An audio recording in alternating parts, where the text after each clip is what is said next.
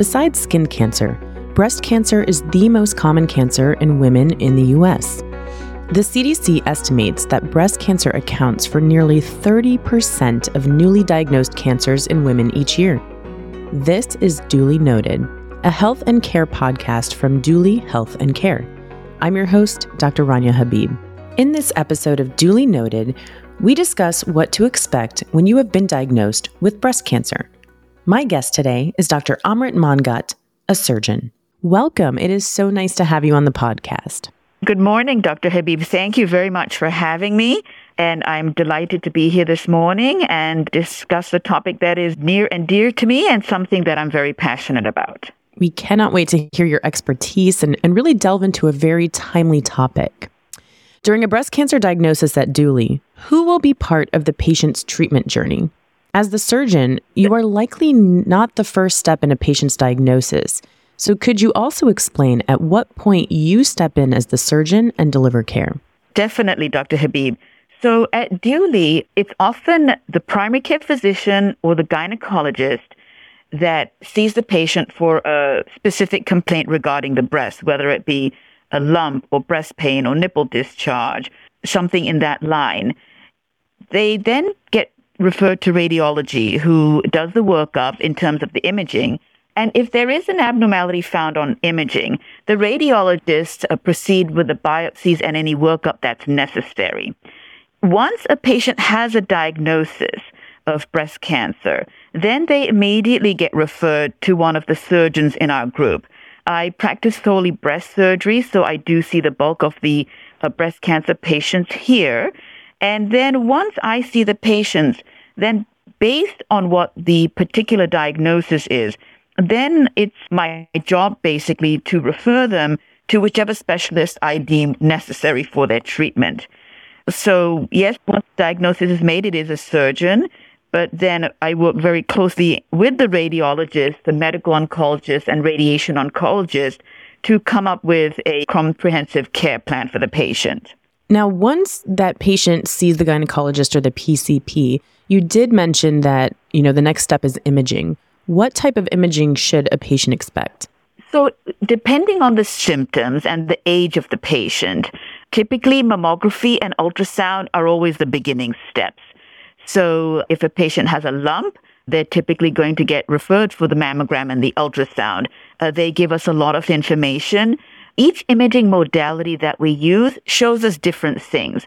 So we also, in addition to mammography and ultrasound, we have breast MRI in our armamentarium, and that also becomes very helpful as well.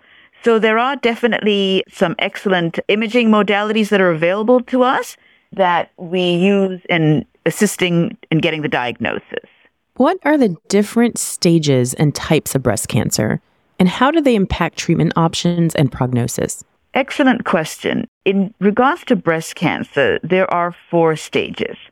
And in general, the earlier stage that you are diagnosed, the better chances of doing well long term. So like I mentioned, the stages go 1 through 4. And stage 1 tends to be a smaller tumor, and it's not spread to the lymph nodes. And then stage 4 is what we consider metastatic disease, where it has spread outside the confines of the breast or the local lymph nodes under the arm, and you may find it in the bones or the liver or the lungs. So we do find that staging is very helpful. And it does guide us in terms of therapy as well. Some of stage 2 and stage 3 breast cancers can have lymph node involvement. And if that's the case, it does sometimes change what surgical treatment we do in terms of the extent of axillary surgery we perform. Sometimes patients might need radiation and chemotherapy as well. However, even if one lymph node is positive, for instance, or 2, it doesn't automatically mean that the patient needs chemotherapy. So this is where discussion with medical oncology comes in very helpful, as they have other tests that they can send to see, does this particular patient need chemotherapy? And what are the different types of breast cancer? The most common breast cancer that we see, it's called invasive ductal carcinoma.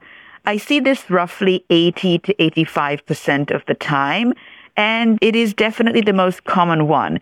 There's also invasive lobular cancer, which is less common, and then there is a few others which are even less common than that. The invasive lobular cancers can sometimes be a little bit difficult to detect on mammography or even ultrasound. So somebody may present with a mass, but the mammogram or ultrasound don't show any abnormalities. And this would be an instance, for instance, where MRI could be helpful. But those are the main two types of cancer that we see. And then those are divided into different subtypes depending on what the receptors are on the breast cancer cells. The receptors that we do test for with breast cancers are estrogen, progesterone, and then HER2. And these results of the receptors can come back positive or negative. And based on what they come back as, tells us about the biology and behavior of the cancer, as well as how is the oncologist going to treat this particular patient. Now, a diagnosis of breast cancer can be obviously very scary to a patient and to their family. How do you as a surgeon approach discussing a breast cancer diagnosis with patients, and what kind of emotional support is provided during this very difficult time? In terms of helping the patient with emotional support, it is truly one of the most difficult times in a patient's life when they have this diagnosis of breast cancer. Here at Duly, we have nurse navigators who reach out to the patient very shortly after the diagnosis is made. They assist with appointments, helping the patient navigate through the system, and provide emotional support as well. In regards to our offices, our support staff is also there to assist the patients, and of course the physicians that I work with. And I think this is also a time where it's important for patients to have a good support system in terms of family or friends. Absolutely. And how do you as a surgeon approach that initial discussion to give the diagnosis of breast cancer? Yes. So when the patients come and see me, they have already heard their diagnosis. It's usually by the radiologist or the primary care physician. And so they have had some time to absorb the results when they come and see me in the office. So when they do come to see me in the office, I try to put the situation in perspective. Thankfully, most patients will do very well long term and live their normal lifespan once the treatment has been done. So in every patient, I try to explain to them it's their particular cancer is unique and individual to them. And most people can overcome the diagnosis and go on to live a normal life. Unfortunately, some patients do have more aggressive disease, and we have to explain it to them in such terms as well. And my particular philosophy is we are fortunate to have access to many different forms of treatment. So I try to explain it to the patient in a more positive manner so that they realize that there are definitely excellent options available to them. Absolutely. It's really important, like you said, to provide that emotional support and give them a reality of the prognosis based on their stage, as you had mentioned before. Correct. And patients come in and naturally they're all very fearful of what's coming, what the situation looked like to them in the long term. And I really try to put it in perspective and make them understand what exactly we are dealing with. That open communication is so important. And I do love that at Duly you have that emotional support that's provided by the nurses so they can navigate sometimes a very scary process to get through the different modalities of treatment.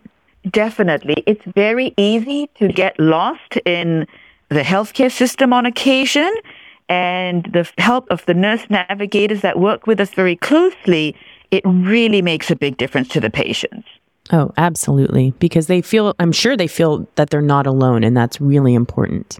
Yes, I think that's really crucial. I think the staff that's here makes a big impact and difference. And that quick access to somebody on the other end of the line is really good for the patients and easing their anxiety. Absolutely. When we were discussing stages and types of breast cancer and the treatment options, you did mention surgery, radiation, chemotherapy. What are the typical treatment options for breast cancer, and how do you determine the most suitable course of treatment for each patient? Great question, Dr. Habib. It's definitely multimodality therapy. Often patients think that surgery is the initial option, and then once that's done, I'm not going to need anything else. However, we all work together very closely. And what I explain to the patients is each treatment modality that we have works in its own way. So many patients are candidates for breast conservation therapy, and many of those patients will go on to proceed with radiation therapy. And what radiation therapy does, it reduces the risk of a breast cancer recurrence within the breast. Now, in addition, some patients will go on to need chemotherapy. Many patients don't, but there are a select few that will benefit from what we consider systemic therapy.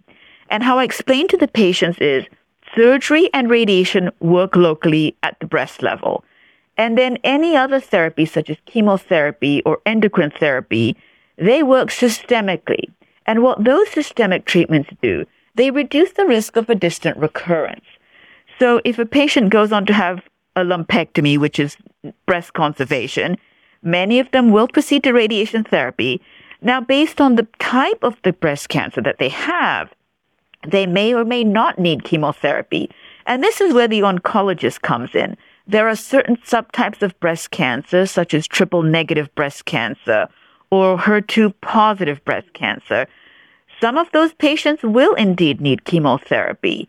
And in terms of what sequence we recommend the treatment, sometimes chemotherapy is given upfront before surgery to downstage the disease, and then we operate. And so it's very variable in terms of what we recommend, and we really individualize it. So that's how we explain all the different types of treatment that are out there. And I really stress to the patients that it's not just surgery. We have to do these other treatments to give you the greatest chance of success long term. How do side effects of treatments like chemotherapy, radiation, or surgery vary from patient to patient? And what can individuals do to manage these side effects? Yeah, so treatment definitely has side effects associated with it, but it does vary significantly from patient to patient. In terms of radiation therapy, many patients are naturally fearful when they hear the word radiation. Nowadays, many of the radiation courses are 3 to 4 weeks long. It is Monday through Friday daily. Now, when the patients go in for the radiation treatment, it doesn't take that long to deliver the radiation to the breast. So initially, the patients actually won't feel any symptoms, and the vast majority will go on to do very well and not really have any significant symptoms. Sometimes patients feel a bit fatigued towards the end of radiation therapy. Sometimes the breast does get red, and sometimes a bit more severe reaction, but that's not that common. So side effects do exist, but I think it's not as common as patients are anticipating.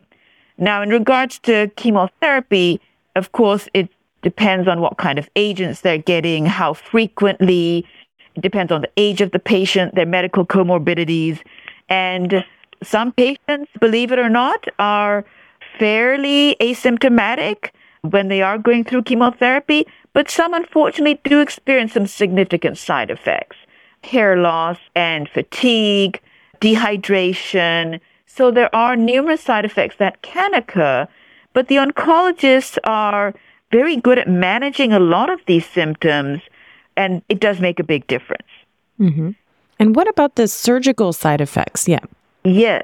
So in terms of surgery, if a patient is undergoing breast conservation and a sentinel lymph node biopsy, those patients actually do go home the same day. And in terms of what they experience post-op, of course, there's going to be mild to moderate incisional pain. And there's a small risk of lymphedema, which is swelling of the upper extremity. But that doesn't happen immediately. That happens down the road. But the chance of that happening is less than 2 to 5% in patients who undergo a sentinel lymph node biopsy. There can be some numbness around the incisions, but by and large, after breast conservation, patients do heal well and don't have any significant long-term sequelae from that particular surgery. And what about for the few patients that might need a mastectomy? What should they expect? In terms of mastectomy, it's definitely more involved surgery. I work with plastic surgeons who often will do immediate reconstruction, and that is very frequently done, actually. And in terms of mastectomy, some patients will need a unilateral mastectomy. Some people will proceed with a bilateral mastectomy. And how they decide depends on family history, their level of anxiety, and if they need a mastectomy on the other side or not.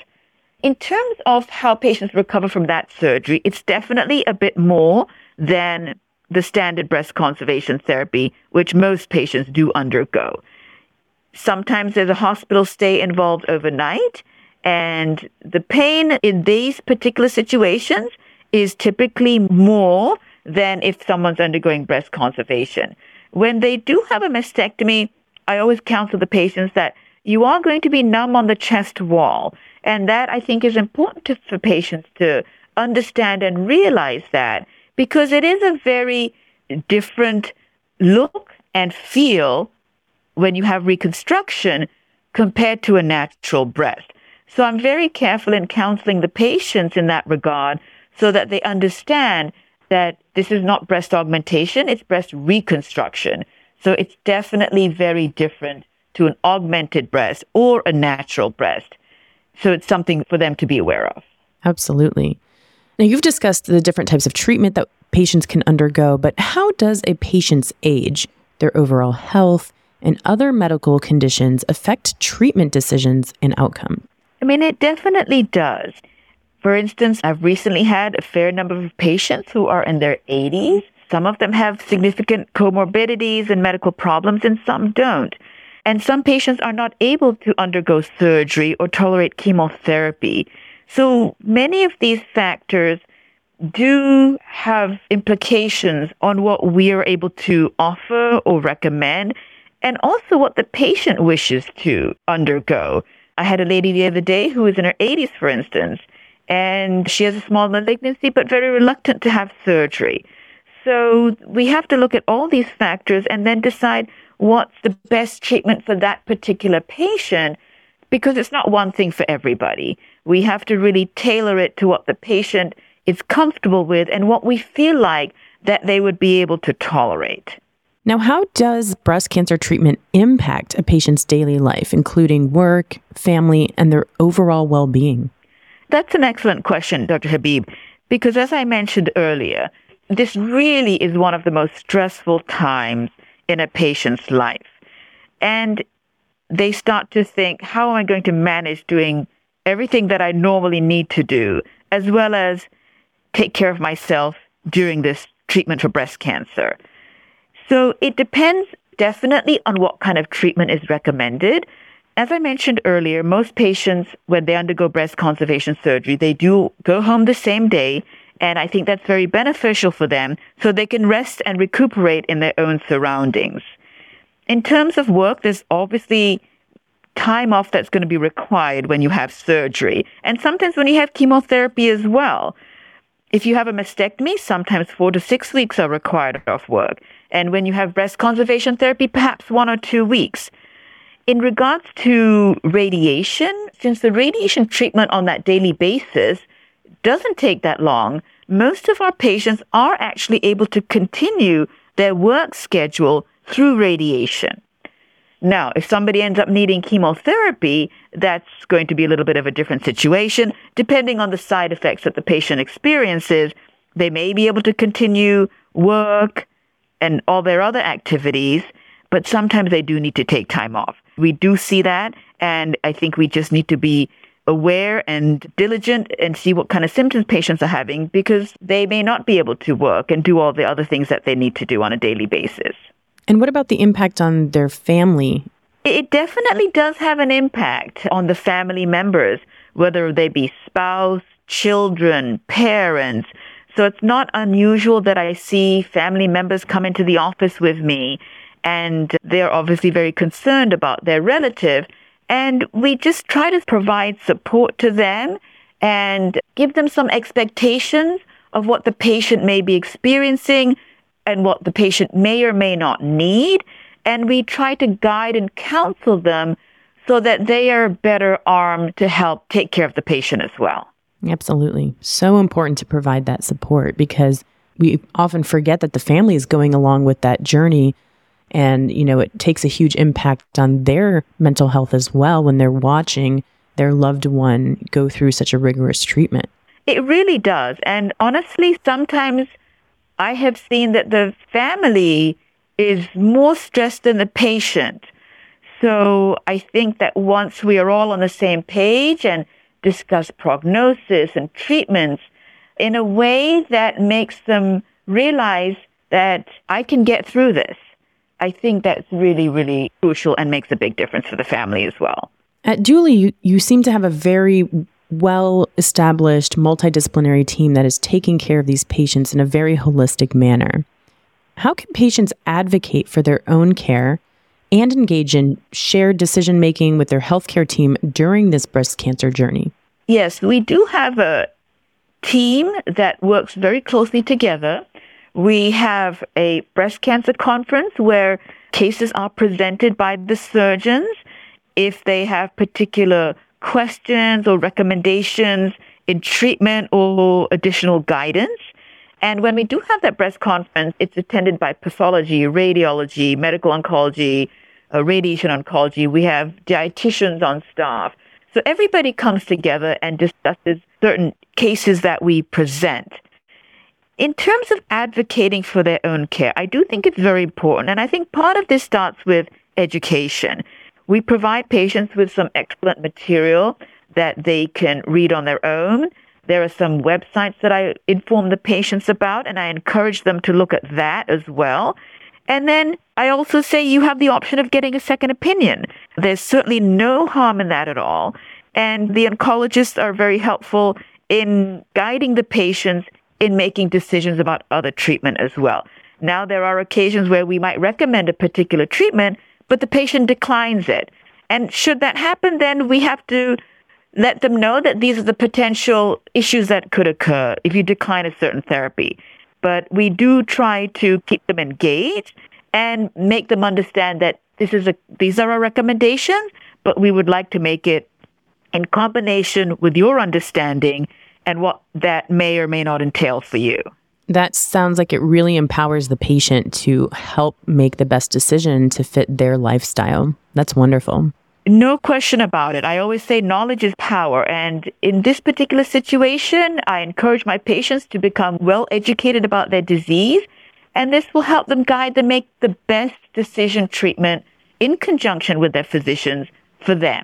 Well, thank you so much for sharing your expertise on breast cancer diagnosis and treatment. Are there any last keynotes that you would like to share with our audience today? Well, first of all, thank you, Dr. Habib. It's been a pleasure speaking with you this morning. And I think that I would just advocate for screenings and for patients to get help when they feel like something is wrong. It's still not uncommon for me to see patients who have missed mammograms and ignored breast lumps. And then unfortunately, the disease is more advanced in those particular situations. So I would just like to push for screenings. And if you feel like anything is wrong, please certainly get help. Absolutely. And thank you again for all of your expertise today. My pleasure. Have a good morning. Thank you. This is Duly Noted, a health and care podcast brought to you by Duly Health and Care. To dive deeper into this topic and many others, or to book an appointment with physicians like Dr. Mangat, please visit dulyhealthandcare.com. I'm your host, Dr. Rania Habib, wishing you well.